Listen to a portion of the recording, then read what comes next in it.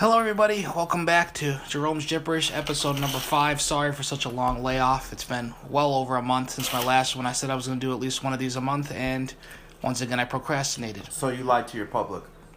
It's Sam Moore, by the way. You lied to the public. You can't do that. I didn't lie to them. Yes, you did. I You said you were going to do it once a month, and have you done that? I said the hope was to do it once a month. Well, okay, the plan was to do it once a month, but as you of all people should know, Sam Moore, plans change. And let me get back to my intro for my audience. Okay. Hello, everybody. Welcome to Jerome's Gibberish, episode number 5, with my special guest, Sam Moore. Hi. As he and I are going to discuss any and everything when it pertains to professional wrestling. Now, some of you listening out there may have never watched it. Some of you may have watched it back in the glory days of Hulk Hogan and Macho Man Randy Savage, maybe even earlier, Bob Backlund and Chief Jay Strongbow or Superstar Billy Graham. Time out. Why are you only mentioning, like, WWE guys? How about Ric Flair, Dusty Rhodes, Sting? Those are my guys. How about you stop trying to be a contrarian and let me do my podcast? Alright, go ahead. You're going to give me permission to do So anyway, we're going to talk wrestling. We're going to talk shop. And we're going to talk about the elephant in the room. What's the elephant in the room? I think we both know what the elephant in the room is. Sam? You want to go there? Yeah, I'll start. Go ahead.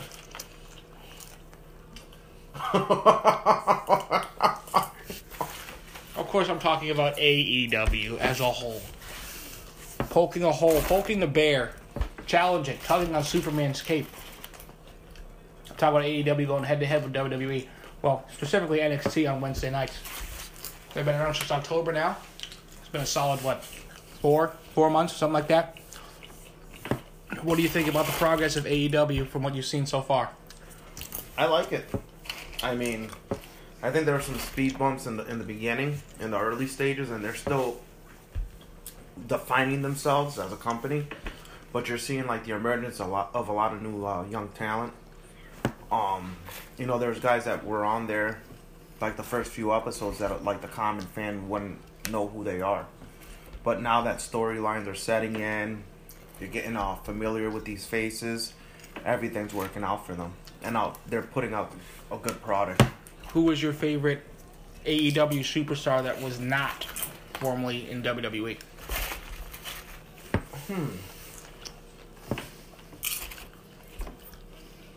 I would have to say I'm liking Sammy Guevara right now. Okay. Well, mine's Kenny Omega, but that's no surprise. I mean, I would have picked Kenny Omega or someone like in that stature, the Bucks or Pentagon. But just like if you're talking like fresh face that like I've seen Kenny Omega, you know what I mean? And I know you said non-WWE, but Kenny Omega's pretty known.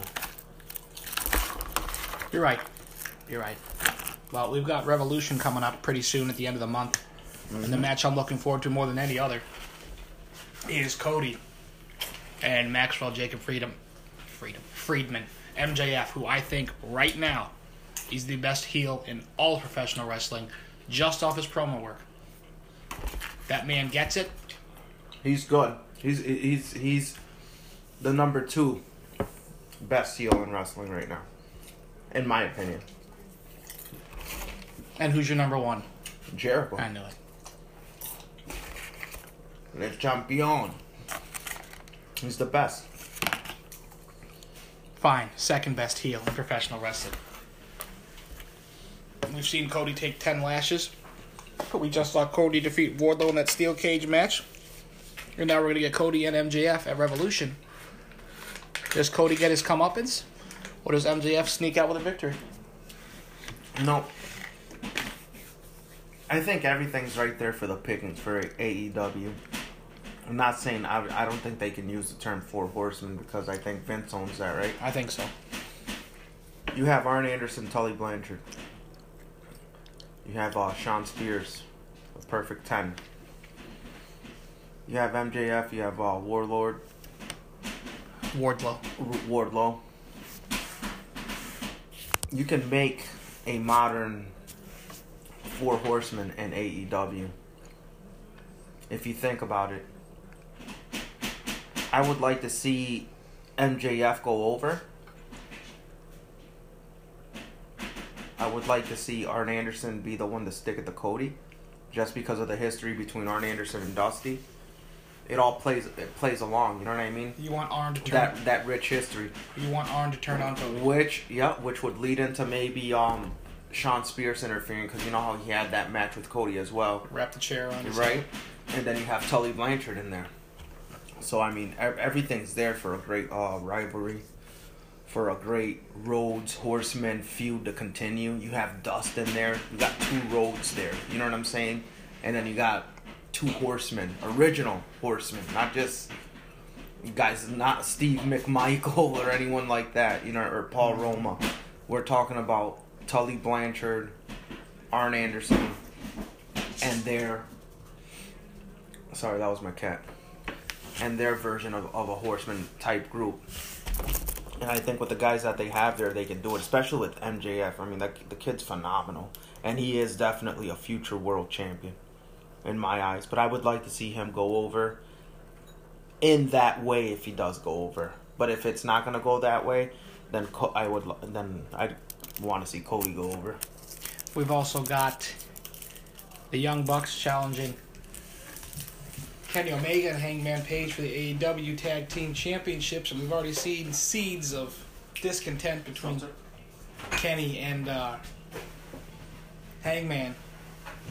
Does it come to a head at Revolution? Does one of them turn on the other? Does Hangman turn heel, which I think is going to happen sooner rather than later? This plays along, again, with the angle that we were just talking about before with Cody and MJF.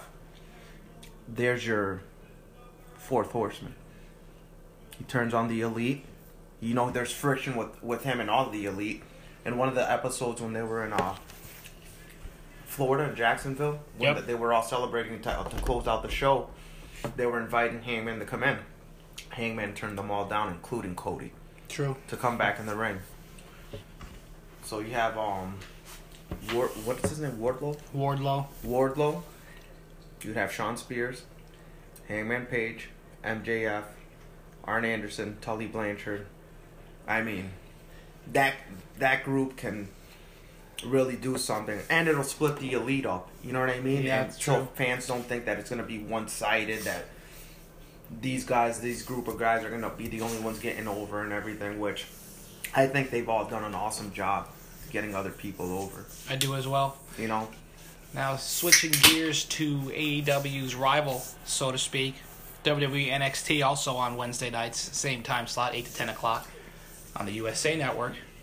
We just got over NXT TakeOver Portland, which for me, from top to bottom, was one of the best shows I've seen all year.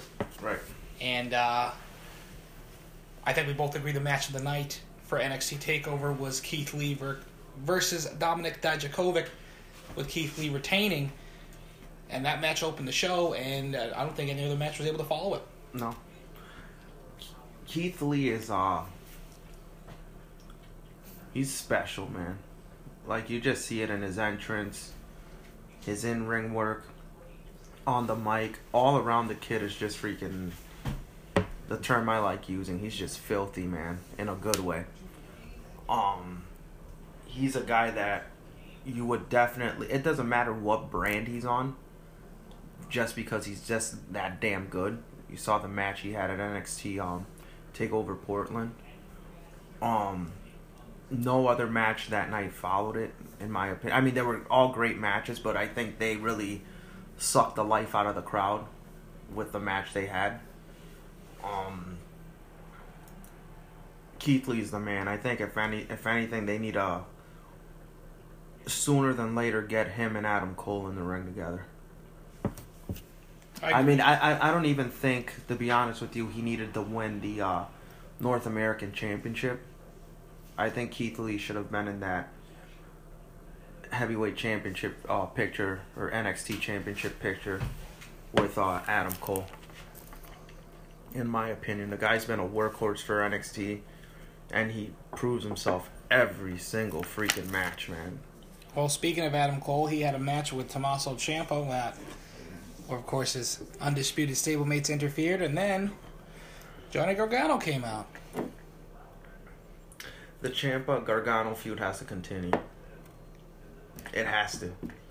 And I think it's great. And I think it's going to bring out another side of Gargano now. You know what I mean? Sometimes you become, I don't want to say bland because it's not like his matches, right? He's not doing anything wrong. But you become somewhat stale. You know what I mean? Stagnant. So it's kind of nice seeing him get a breath of fresh air doing a whole completely different role as a heel this time around. And people are going to see a different side of him. Maybe Johnny Wrestling's going to be Johnny Cheater now. He's going to cheat to do things.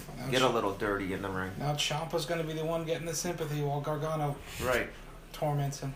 And it's cool because you see how it plays into the crowd, the emotions, how you play with the crowd's emotions. You know what I mean? And I think this was going to be a big one just because, I mean, the NXT fans love Johnny Gargano, you know? So, this is going to be fun. It's going to be Why Johnny Why. Exactly. We also had the only title change of the night, which was in the tag match, Undisputed Era finally losing their tag team championships to the newly formed Broserweights, Matt Riddle and Pete Dunne. I don't know how much traction I see coming out of that team. It's not I don't think they're gonna. I don't think one's necessarily gonna turn on the other, but I think they're sooner rather than later gonna split up and just go back to their separate ways as being singles. I think. Well, there's only one way this ends, dude. Any team that starts off like that they're two single guys and they just put them together, it only ends one way. It's gonna end with one turning heel. I'm leaning more towards Pete Dunne being the heel in that. NXT has built such an awesome foundation in the tag team scene. I personally don't get why they just put two guys together, two single guys, especially guys that are as over as them, as tag champs and Dusty Classic winners. I mean, I would have loved to seen, me personally, the Time Splitters versus the Undisputed Era, if anything. Well, here's the thing about the Time Splitters. That Alex Shelley appearance was just a one-off. Yeah. I would have worked. I mean, this is freaking overall, dude. Let's cut the bullshit. There's no, and I'm sorry that I swore, but there's no freaking three brands, dude. There are 3 TV shows. It's all WWE. All right, we're gonna cut it to the core. Sam, you can't say that. It's all WWE, man. There's no way. It's Raw, it's SmackDown, and NXT. They're competing with each other. It's Vince McMahon. There's no way you can tell me that Vince couldn't have worked, or Hunter couldn't have worked, a deal for Alex Shelley to stay on a little longer, or hell, man, keep him on for sign him on a year or 2 deal. Why not? He's still in phenomenal shape. He's still in the prime of his career. The guy's a workhorse. We both know if Vince McMahon, quote unquote, doesn't see it, then he's just not gonna. I mean, speaking of doesn't see it, segue. We've got workhorses like Cesaro and Sami Zayn and Shinsuke Nakamura being horribly underutilized is putting it lightly. Sami Zayn's not even wrestling right now. Nakamura and Cesaro have just been thrown together as a tag team when Cesaro was with Sheamus for who knows how long. Cesaro cannot get a singles run. Nakamura, the best wrestler in Japan when he came from Japan to WWE, had a 100%. Knockout match with Sami Zayn at TakeOver Dallas, and everything's been downhill ever since. I remember Nakamura in New Japan. I remember his matches with AJ. Freaking awesome. Phenomenal. No BS there, right? His run in NXT was tremendous. Right? Mm-hmm. Am I right so far? He gets to the, and I'm putting my quotations up, to the main roster, and it's flatline for Shinsuke Nakamura. From Triple H to Vince McMahon. Right. And if Vince doesn't see it, this is what you get. Which, this guy's his character. He's like, He's just out there. It's bizarre. It's kind of like Goldust. People you know don't. what I mean? People don't get Velveteen it sometimes. Dream. They think like, it's wacky, it's zany, or it's over the top. But it's just that's professional wrestling. That's what he is. It's right. a character, man. And again, it's like the guys that I mentioned: Velveteen Dream, Goldust, Undertaker. I mean, these characters, Kane. These characters are larger than life. And they get your attention, right? So to see Shinsuke, the heights that he was at. To where he's, I mean, and not to say he's in a bad spot. I'm sure he's getting paid, man. Oh, you know what I mean? This is not a money issue. This is just a talent usage issue. And he had a cool run with the Intercontinental Championship. But my thing is, this is me personally. Hopefully, he finds his way back home to New Japan one day and starts killing it again over there and being used right. And I hope, and I mean this with all my heart, that Claudio comes back and becomes a world champion that we all know he should be. Claudio, for everyone out there who doesn't know, is Cesaro's real name, Claudio Castagnoli, who I think is pound for pound the best worker that's never won a world championship that's in WWE right now. Honestly, like, everyone talks about, and this is the thing, and I think a lot of the, like, when you hear interviews, everyone mentions Cesaro, which is cool, but everyone only mentions Jericho, like, right now, for the modern era, Jericho, just because, I mean, that guy he just reinvents the game every freaking time. AJ, Kenny Omega, and you could throw Cody up there. But no one mentions Cesaro. And Cesaro is just as good, if not, and you tell me if I'm wrong, probably better than a lot of those guys with the feats that he can do in that ring, dude. Yes. You know what I mean? And that's the thing. Like, Sheamus is getting, like, him and Sheamus broke up. Sheamus is running through guys right now. Exactly. He's having a monster run. He's been gone he's been gone for a while, close to a year. I think so. Okay. Cesaro's been on the roster. Why couldn't he get a monster run? Because Vince doesn't see it, and that just goes to show. If Vince sees it and sees something, as he has with Sheamus, and Sheamus debuted in ECW way back when, he'll get that rocket strapped on him time and time again and shot to the moon. And I'm not taking anything away from Sheamus. Not taking anything away from Sheamus is absolutely awesome, not. dude. That guy. Love Sheamus. And I loved them as a tag team. The Bar, I thought, was one of the best tag teams we've seen in the modern era in a long time. But Cesaro is not only just as capable, but even more so in many different facets, and he's just not going to get that push. He's not going to get that run in WWE, at least not with Vince McMahon in charge, which, let's face it,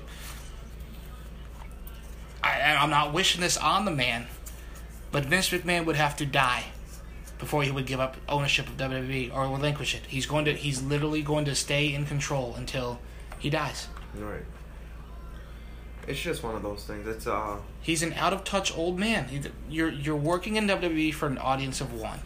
If Vince likes it, you're golden. Right. If Vince doesn't like it and everybody else does, you're wasting your time. I think it's one of those things that I don't think he's so much out of touch. I just don't think he likes when his ideas don't work. You know what I mean? If you're not his creation, it seems like you're not gonna get the that nice run, or if you're not in his vision, which is wrong. Well, here's the thing: like, people say they want the Attitude Era back in some ways, and they miss the Stone Cold and Rock stuff. So Vince thinks he's being edgy by doing that whole Lana and Rusev and Lashley thing. It's not the same. That's not what we wanted when we say we wanted the Attitude Era back. We wanted, maybe non-scripted promos again, or backstage attacks, or some kind of interviews and stuff like that. We didn't want an angle where real-life husband and wife, Lana and Rusev, have to act like Bobby Lashley has inserted himself, no pun intended, into the relationship. And now this has been on TV for how many months? And now they threw in Liv Morgan, and now we've got another thing going on with that.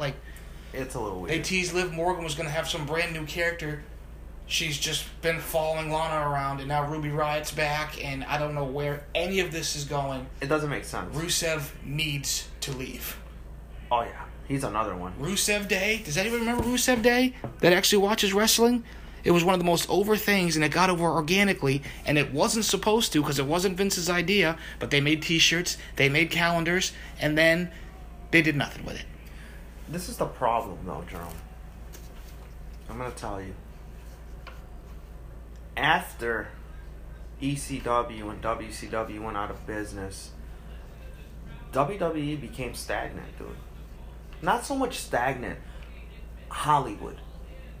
Vince wanted entertainment more so than professional wrestling. I think he forgets he doesn't want to call it professional wrestling. It's anymore. Entertainment.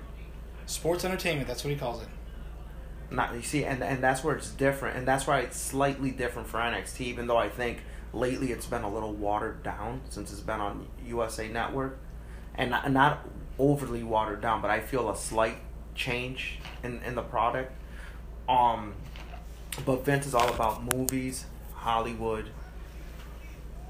You know, he loves seeing the stuff with The Rock, Cena, and shit like that. You know, that's what he wants. That's the attention he wants. Why AEW is beating NXT is because they're giving us professional wrestling the way it's meant to be. Something that we haven't had in a long time. You remember the Attitude Era took off because Vince had to compete not really with ECW, because ECW was always in the back pocket of WWE. So for people to say, oh, three brands, no, there was two brands, dude. It was WCW and it was the WWE. ECW was in the back pocket of WWE because Vince was funding them, right? Right or wrong? I think I'm right? I mean, basically, WCW and WWE looked at ECW every now and again and plucked talent when they right. wanted to. They helped them. They were never in danger of losing to ECW. Right. So, ECW was the first victim of the Monday Night War. Right. So, you fast forward, WCW gave WWE the 83 weeks. It'll never happen again. It'll never replicate again. The Monday night, those Monday Night War. Even though we have a modern Wednesday Night War thing, but it'll never be that same. Oh my God, gut wrenching, like shit. What's gonna happen next? Type deal that we had on Monday nights. You know what I mean? That's just something that. It's funny when I talk about it with some of my younger cousins or my uncles. It's like, and even with you. And we talk about the moments that we saw in our era growing up. It's like, holy crap, dude, that happened. Scott Hall coming through the time. I still remember that night. Scott Hall came on Nitro. I jumped out of bed. I ran into my parents. And I'm like, oh my God, Razor Ramon is on Monday Night Nitro. Razor Ramon. You know what I mean? Yep. Or when X-Pac came back with DX. Like when Rick Rude showed up on Nitro and Raw the same night. Like those are... But that kept Vince on his toes. Vince was always... He evolved. He got rid of those cartoony characters. He had no choice. Right. And then he has the more reality-based, Jerry Springer-ish Attitude Era of WWE, which, I mean, everyone loved. You got to evolve no matter what. Once WCW went away and all that, you got to evolve. And I thought that the Ruthless Aggression Era was good. It was awesome. I mean, it wasn't as big as the Monday Night War eras, but the Ruthless Aggression Era was good. But then you fast forward in the modern time, and it's like, it's stagnant. AEW is giving the fans something that they've been missing, professional wrestling. AEW starts off their shows with a match. We were just watching SmackDown, and the first 20 minutes were a promo segment. You know what's funny? And obviously now I know Corey Graves, but when I tune in and I watch Monday Night Raw, I don't know who the hell's announcing besides Jerry the King Lawler, dude. Obviously I know Michael Cole. I know Corey Graves now because Corey's been in the game in the face of WWE for a little while now. But the other guy, I can't even tell you who they are. I don't know their names. I tune in to AEW.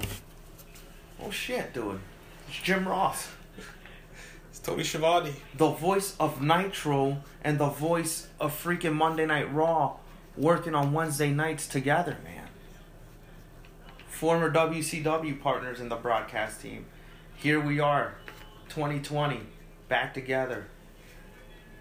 That's big. I mean, I think that WWE's best announced team by far is NXT, specifically Nigel McGuinness and Mauro Ranallo. Oh, yeah. Without a doubt. But they are knowledgeable about That's wrestling. what I'm saying. Nigel McGuinness, one of my favorite wrestlers ever, unfortunately never got to go to WWE because he chose TNA instead and then got the hepatitis thing and now he can't wrestle ever again. So all those matches never... And Mauro Ranallo is one of the most educated human beings when it comes to professional wrestling I've ever heard, and he's got that same passion and fire in his voice that JR used to have back in the day. So you put those two together, and then NXT puts on the best matches that I've seen in the last 3 or 4 years of WWE consistently, so it's just the perfect match. There's a part of me that wishes both of those guys were on Monday nights, just so Monday nights can have that pop, man. Well, that's just the thing. You put them on Monday nights, and why can't the NXT crowd... Why can't the crowd at Monday nights and Friday nights be the same as the crowd at NXT has? Because the NXT crowd is actually there to watch wrestling, and the Monday night and Friday night crowd says, hey, I'm going to see WWE, want to come? Sure. So for every one real fan, it's like 3, 4, 5 friends coming along to see what the big deal is. Right. They want to be on TV. They look at the Titantron and see them real quick, and you'll see them point. That's all they're trying to do. They wave up that sign that says, hi, Mom. I remember back when WWE was doing that guest celebrity host or whatever every week. Yeah. I was there. I was at the Monday Night Raw. I think it had to be Hartford when Ozzy was the guest. Mm-hmm. So Ozzy did a quick, maybe one of his songs, if not that, at the very beginning of the show. And after that was over and we actually started getting into Raw, there were 3 people in front of me, and one of them was on his phone saying, yeah, the Ozzy concert was only one song. I don't know what they're doing now. I thought this was an Ozzy concert. The guy literally thought this was an Ozzy Osbourne concert. Did not you don't see it saying WWE everywhere. You don't see a wrestling ring right in front of you. He was disappointed and he left because he thought it was going to be an Ozzy Osbourne concert because all he heard or saw was Ozzy. That's what I'm talking about. Those people being there are going to leave when it's not what they thought it was going to be. And they're the ones that they don't cheer, they don't boo, they just kind of sit there and you got to impress me, and those aren't the fans I want in the seats. Right, no, because it ruins the reaction. When you're watching live from home and you have part of the crowd that you're not getting the pop that you think a certain guy should be getting, it's because it's and excuse my language, but you have assholes like that at the freaking shows that don't appreciate what these guys and women are doing. And then the talent in the ring is how come... Is this something I'm doing wrong? No, it's not nothing you're doing wrong. You don't have people that are appreciating the product. Watch it. Dude, right now, especially in WWE, Vince McMahon probably has the best talent pool there is. Top to bottom that he's ever had. I understand that not everyone's going to have a spot or certain fixtures on a show. I get that, dude, because you know what? Not everyone can be... I get that. But not everybody can be the very top guy. Right. I get it. And they get it, too. But with all that talent, man, go back to what got you to the dance. I honestly think he's taking all these people just so they can't work anywhere else. He's like, I'm going to pay you exorbitant amount of money to sit back here and do nothing so you can't be used anywhere else. Listen to this, right? So we have AEW... they're doing fire stuff over there. 2 hours a week is what AEW is working with. I love it too. And this is something that's always been bugging me, dude. Raw needs to go to 2 hours again. Raw right now is 3 hours. NXT's another 2. SmackDown's 2. They still do main event. I'm not sure if they still do Superstars. They've got plenty of time. Yet people are through all 5 shows. There's still people that are just sitting in the back that have to travel. They have to be there in the back in case they need them.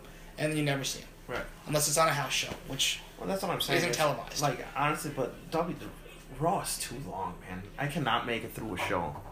It's too long. It's dragged out now. It's I can't watch it, man.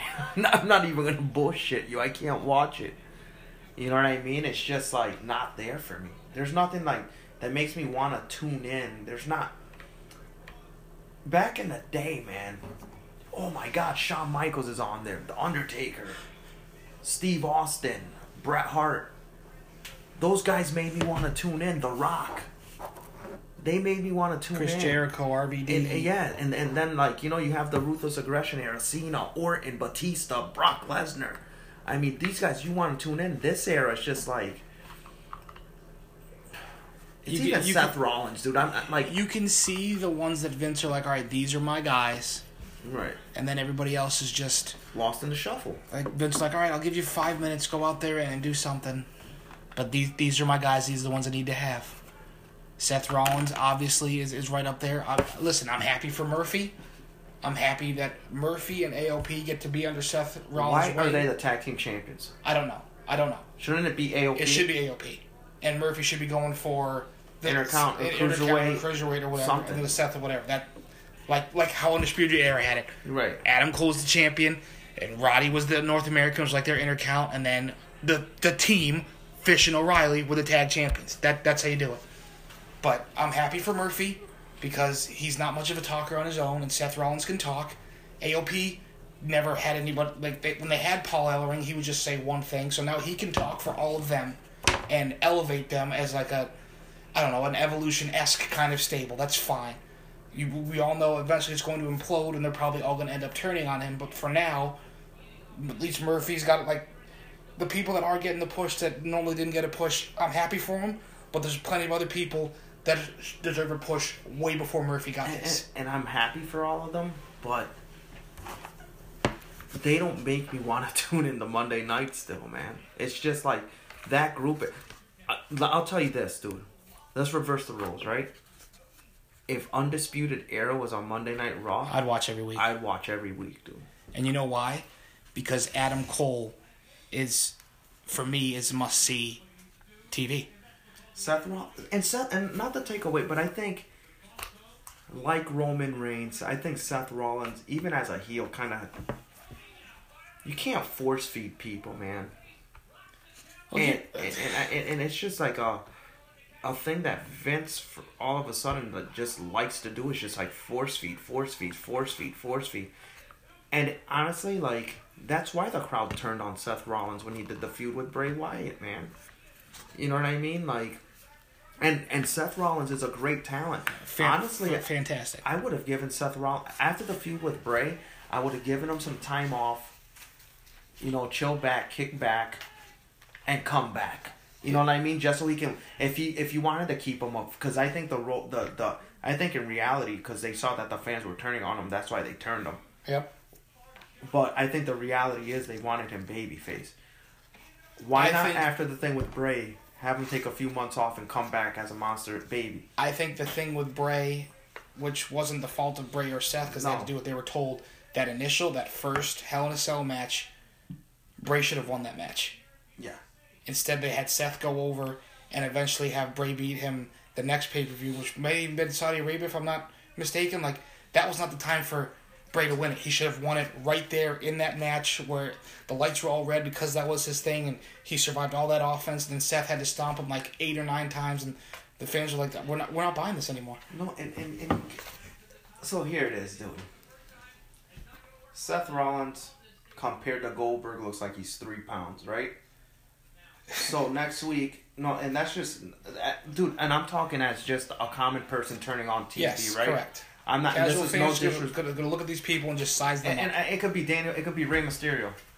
So if Seth Rollins beat Bray Wyatt, dude, you're gonna tell me that a former NFL player, Bill Goldberg, cannot spear and jackhammer fucking Bray Wyatt, dude?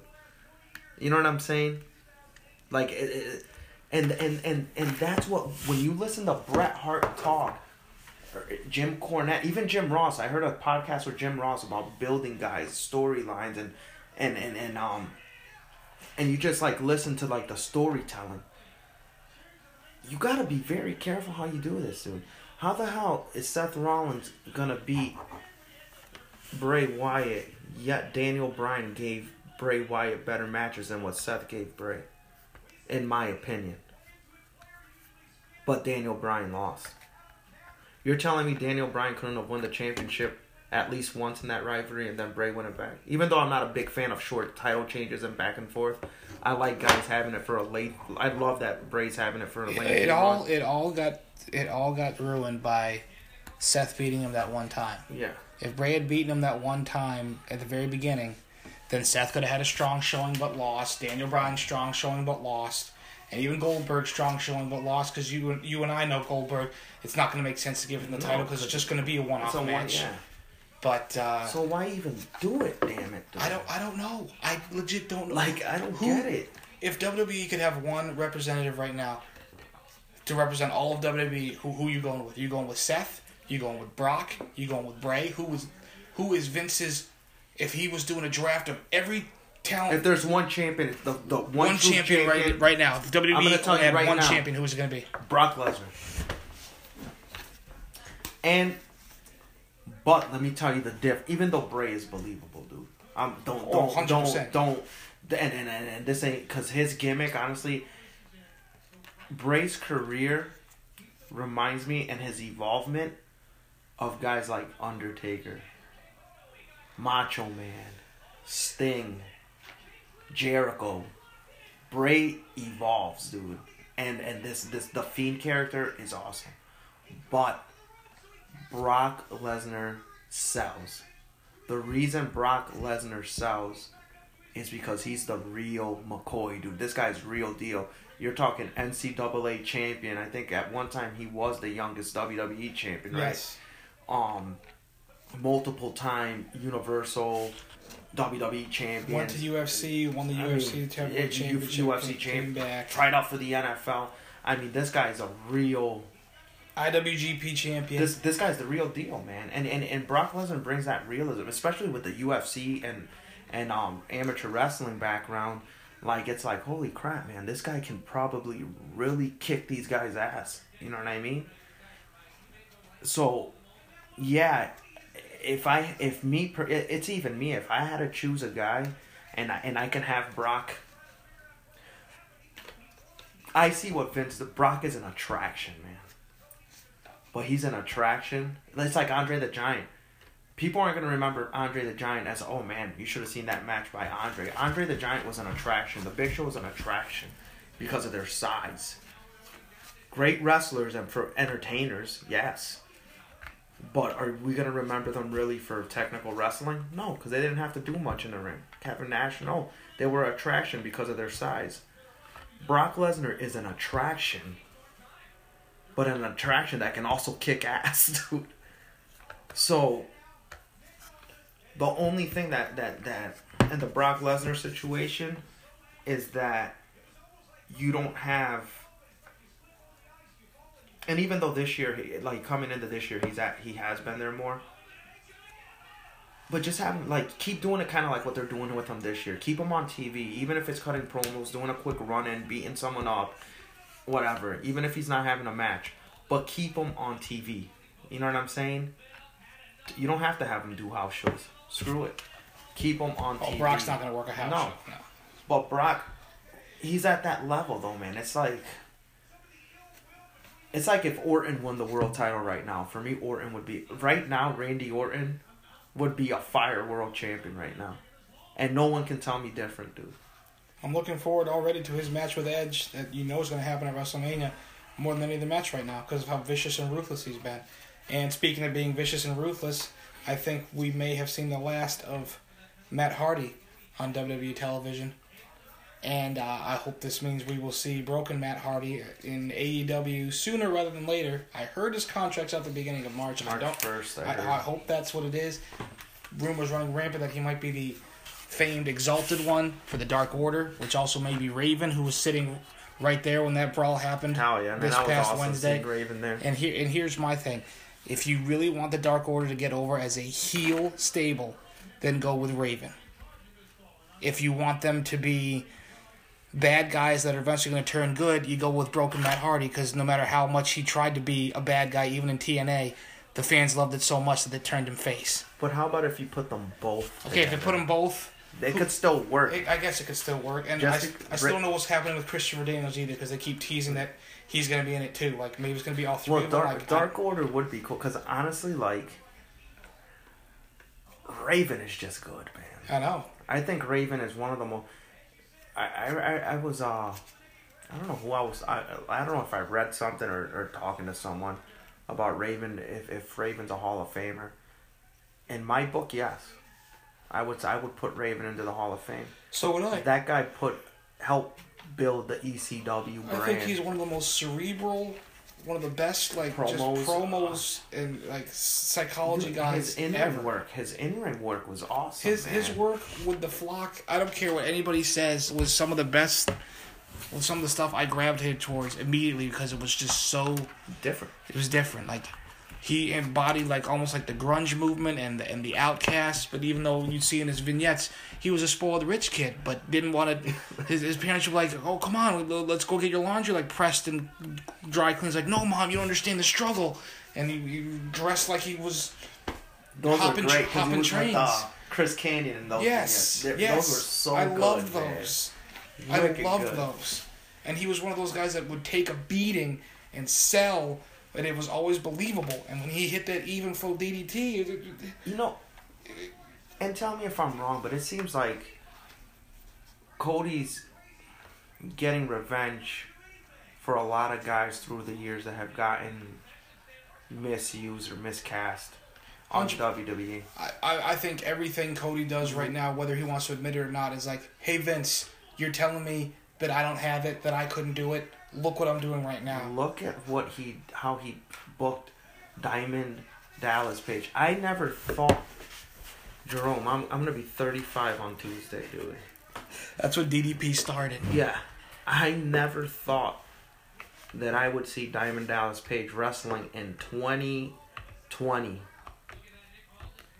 Or in any ring ever again. Maybe a surprise entrant at a Royal Rumble or something, but that's about it.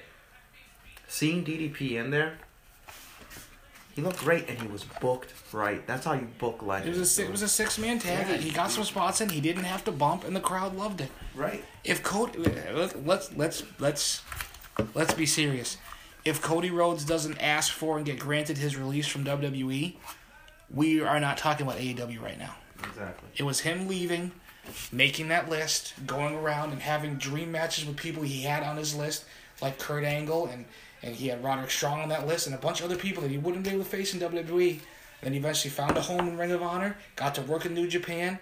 They did All In, which was a huge success, and that led to AEW that we have right now, that is now going head-to-head with WWE. Speaking of Cody, and you said that list, one guy that he got to wrestle with, and something that we haven't touched on yet as of yet, is the NWA World's Heavyweight Champion Nick Aldis, man. And the resurgence of the NWA with Billy Corgan and studio wrestling. We've been talking about things fans are popping for. Fans are popping for this, man. They're subscribing, they're watching. These studio shows I think they're pretty much sold out. You have guys coming in, Colt Cabana, who's awesome. Eli Drake, James Storm. Dude, I saw Mr. Kennedy, Melina. Damn it, Scott Steiner. Trevor Murdoch. And Trevor Murdoch still works. And then you got some new guys like that Ricky Starks kid that's good.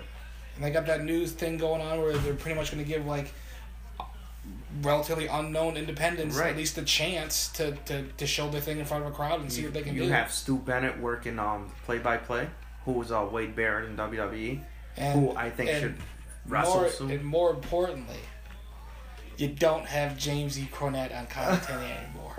Oh, he just slipped. That was just a little slip. Listen, okay? And I'm going to get a little candid right here because he's never going to hear this, whether he does or doesn't, okay? James E. Cornette was one of the best managers ever. He's got an incredible mind for the business as long as you don't go past... Time out. My brother just texted us. Exactly what I want to see. Goldberg. Big attraction, dude. So, as I was saying, James E. Cornette, brilliant wrestling mind. Brilliant wrestling historian. He's got a great feel for the business, old school, whatever way. But if you do anything past, 1991, 92, he's completely out of touch.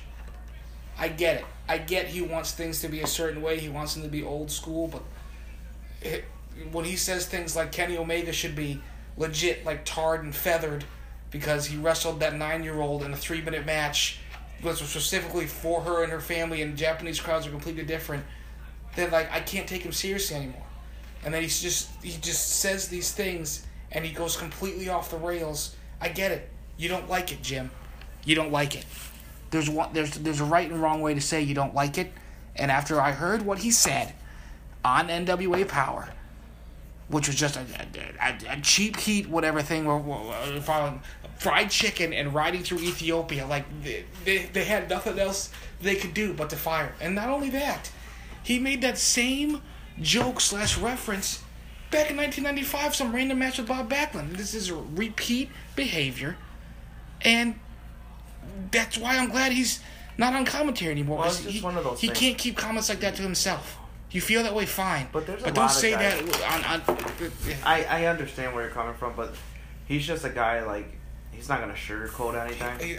It's beyond sugarcoat. He's that grumpy old man that... But, so, CM Punk is like shit. CM Punk doesn't sugarcoat anything not on at all anyone. either. But you would never hear CM Punk talk about Ethiopia I you understand what know what I mean? Yeah.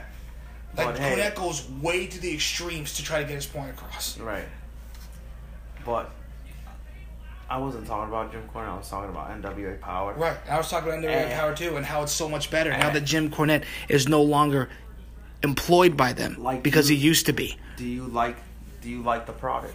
Yeah, I like the product. Do you like that? I love that it's an hour. I love that it starts at 6:05. It reminds me of WCW Saturday night. Yeah, 6:05. They would pack that soundstage and get like 400 or 500 people in there. And I also love that. I think it's an intimate setting. It's probably the most promo heavy wrestling we've got so far.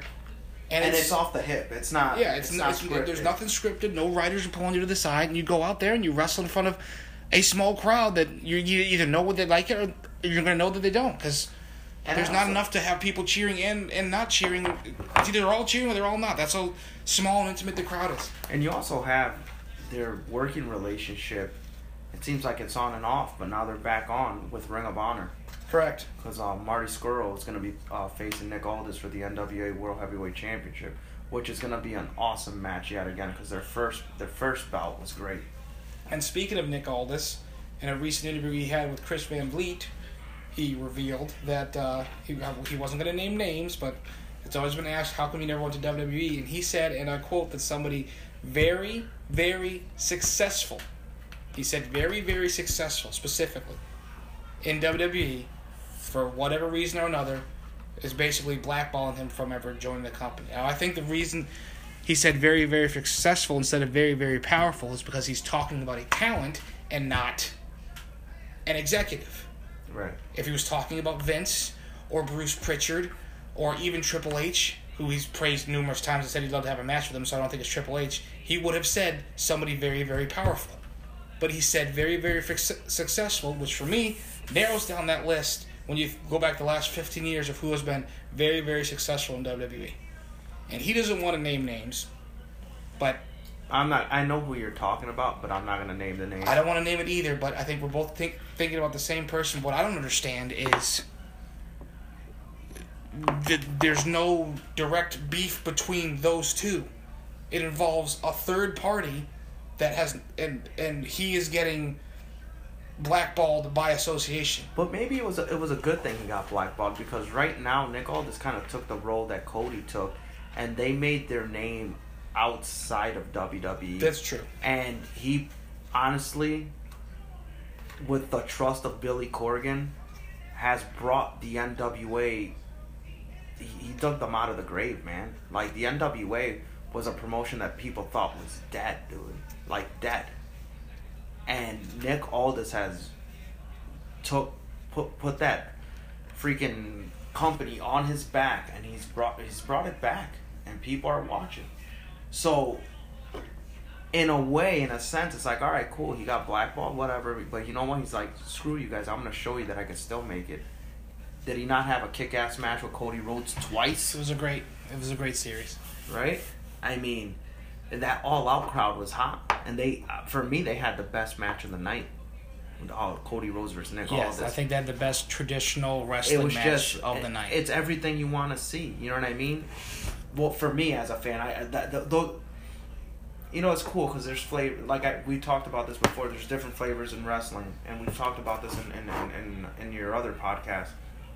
It's like ice cream, man. You got vanilla, you got chocolate, you got strawberry, pecan, whatever you want, right? Yep. So it's like,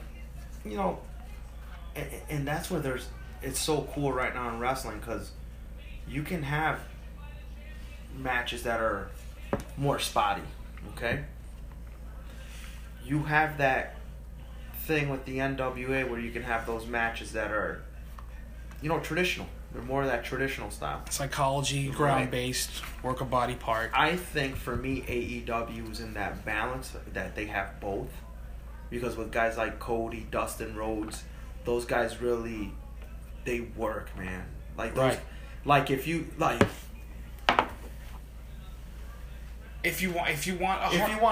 a real professional wrestling match the way it should be in AEW, the three guys I think about if you're is a purist, Cody, Jericho, Dustin. Yeah.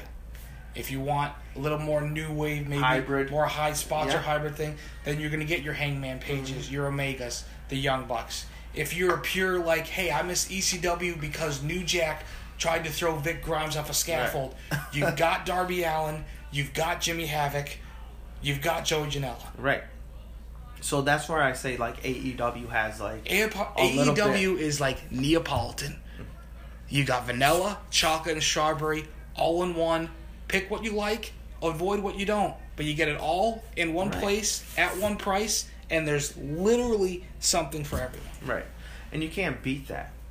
And I think right now with AEW, the two promote, honestly, and I do watch WWE. I'm not going to say I don't. Do I watch the full show? I'm not going to lie. I don't. The only full shows I will watch, no matter what, are the NXT TakeOver shows. Everything else, I will DVR and usually watch at a later date. That's what I end up doing. Even actual NXT, because it's on the same night as AEW, and I'm not missing anything AEW does live. I'm not. If you ask me, my two wrestling nights are Tuesday nights and Wednesday nights. And they're with NWA and AEW. And here's the thing. I want every wrestling company that's out there to succeed. I want the boys, if you will, to have every option available to them. I want Ring of Honor to succeed. I want New Japan to succeed. WWE, AEW, NWA, MLW. I want them all to succeed. I want them all to provide you a different niche. I want one talent to be like, here's 6 or 7 viable companies I can go to try to hone my craft. Right. And have them be financially stable and viable. But there is one company that I think their time is up. I think their time's been up for years. I think it's like Milton from Office Space, where he was fired 5 years ago, but nobody told him about it, and through a glitch in the payroll, still getting paid. And it pains me to say this because I don't want these people out of work, but Impact Wrestling needs to go bye-bye. Yeah. When your founder is gone, when the original owner, when anybody that was ever on that initial staff is all the rats have left the ship. It's just literally hanging on by a thread at this point.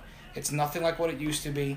Their golden years were in the mid to late 2000s, and then AJ left, Jeff Jarrett left, you name it, they left. So many TNA alums are in other companies now, thriving. The ones that are still there, I'm sorry, but you're never going to catch me paying for a pay-per-view. I'm not even going to watch it for free because there's nothing compelling about it. You can tell by their camera angles that the studios they're filming in are smaller and smaller. They probably only have just enough people for the front row of one section. The camera's always on that because if the camera pans around, you're going to realize the rest of the place is empty. Right. Once again, I don't want to see them out of work, but that company needs to go away. There's certain guys that Mike Elgin, man. I can't say enough good things about that guy. That guy is a beast. That guy is a beast, man. And he, they must have gave him damn good money for him to sign with For him to be like, yeah, I'm going to stay here instead of go anywhere else. Because I'm pretty sure AEW, WWE, NWA would all be salivating for a man of his talent. And I gotta, at first I was thinking, I'm like, NWA must be paying these guys pretty damn good to have freaking Eli Drake, James Storm, Nick Aldis. I think they got a solid. I think the money plus it's a much more limited schedule, so they probably are free to do other side jobs, maybe if you have other side ventures or take other indie bookings and stuff like that. So you got a once a week kind of taped studio show where you can maybe tape 3 or 4 episodes in like a 2 or 3 week period, and you have the rest of the month to do whatever you want. Like, there's a lot of freedom there. I would like that schedule. I would embrace it. I would honestly love that. Like, you're going to pay me X amount to come in and tape these matches, then I can go back and do my thing. Like, I'm not traveling 300 plus days a year with WWE. I'm not getting work to the bone. Do you think that because of how grueling the WWE schedule is, that it could just be wearing talent down? 100%. Like, and that's why it's so, like... There's no way it's not. I mean, they don't get the proper rest, man. I mean, like, the ones you gotta rest your body. The ones that do get the proper rest are the ones that still have to travel but don't get used every single week. How would you pull Dolph Ziggler decide, hey, you want to take the night off and we'll give, like, Hawkins and Ryder, like, your 15 minutes of TV time? He'd be like, absolutely. What happened to EC3? No clue. Last thing I saw with EC3 was him being tagged in a picture by Chris Jericho, because I think Jericho just interviewed him for his podcast recently or whatever, saying that EC3 had big things coming, which I hope means he's done with WWE soon and can go to AEW, because they have literally, the second he made the main roster, quote unquote, they did nothing with him. And I'm going to tell you this, like, EC3, I met him one time, when the night I tore my ACL in a match. That guy is, like, a legit good person, man. And, like, my interactions with him, like, he was very, like, when I got hurt, he was one of the first people that came up to me to check on me. I did a seminar with him, and he was great. Great feedback. Just a wicked cool dude. And he talked that he wasn't one of those guys that'll, like, brush you off or anything. Mm-hmm. He gave advice to anyone that came up, or he would go out to them and talk to them. You know what I mean? Fast forward, you see his work in the rough stages of TNA, because it was still rough when he was there. But a bright spot on that show was when EC3 was on TV, or EC3 was heavyweight champion. Mm-hmm. Fast forward to NXT, he comes in hot, everything's looking good, goes in the main roster, he disappears. They got nothing for him. Right? Magically. And this guy, I mean, he's a talker, man. That guy can talk on that microphone. And honestly, he's a good worker, man. He can work. He can work. And he's proven it time and time again. If EC3 ends up leaving WWE, I hope this time around he never goes back. So do I. I think he stays. And don't go back to Impact. Go to NWA. Go to AEW. Go to Ring of Honor. Hell, go to Japan. You know what I mean? But look what Japan's done for someone like Juice Robinson. Right. I thought he was done with wrestling for good. Now, not only is he making it in Japan, it's funny he is thriving in Japan. That night I got hurt, he was wrestling Juice Robinson. That's funny you made that comment. I think Vince McMahon likes to be vindictive sometimes, even though he's never going to admit it. But the thing is, dude, EC3 has everything Vince likes. But the fact that he doesn't probably own the rights to EC3, he owns the right. He owns the rights to Derek Bateman, right? Who he let go, and he went and became EC3. And I think deep down, Vince was like, "I'm going to try to get him back, just so I can pay him to not use him, right, and keep him under my thumb." I'm just hoping he gets out of there and goes somewhere where he's appreciated, somewhere where he can show his true star again, man. Because he's a star. There are so many underutilized talents. And I hope the Revival, I hope they do leave. So do I. They need to be in a situation where they can be real tag team champions. I keep mentioning NWA because out of all the AEW, I love them both the same right now, to be honest with you. But just because of their gimmick, it reminds me of Tully and Arn, and a lot of people make that assumption that they take a lot of the stuff that Tully and Arn did and just modernize it. Now imagine if our modern day Tully and Arn could link up with the actual Tully and Arn. Right. But it's even one of those things. How about if they go on NWA Power and win the NWA World Tag Team Championships? Like seeing them with the classic titles that Arn and Tully held. And then I can't remember the last time I saw him on WWE TV.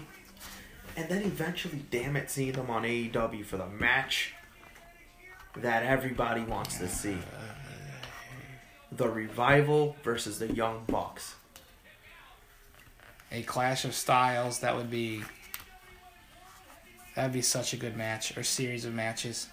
And then, another, even though they're champions on SmackDown, some other guys that are we running out of time? We just did. Well, 60 minutes sure came fast, and we certainly didn't get to nearly as much of the topics as we wanted to discuss, but just wanted to sign off properly to end this episode. If anybody out there actually came along with us for this ride of 60 minutes as we talked about professional wrestling, maybe you learned a few things, maybe you remembered a couple of things, maybe you felt something. Hopefully you felt something. Hopefully you got just as lost in it as we did, but I will have... Tell us stuff you don't like either, stuff that you want to hear. Like, give us feedback. And Sam Moore may or may not be another special guest somewhere down the line if I feel like it. But I just wanted to officially sign off. This is Jerome's Gibberish, episode number 5. Maybe I was making up for lost time, which is why this episode was twice as long as most of them. But I also had a special guest. And I've got some other special guests coming up in the future that I can't name just yet. But trust me when I tell you, they are coming and they will be worth listening to. This is Jerome's Gibberish, episode number 5. I will see you guys next time.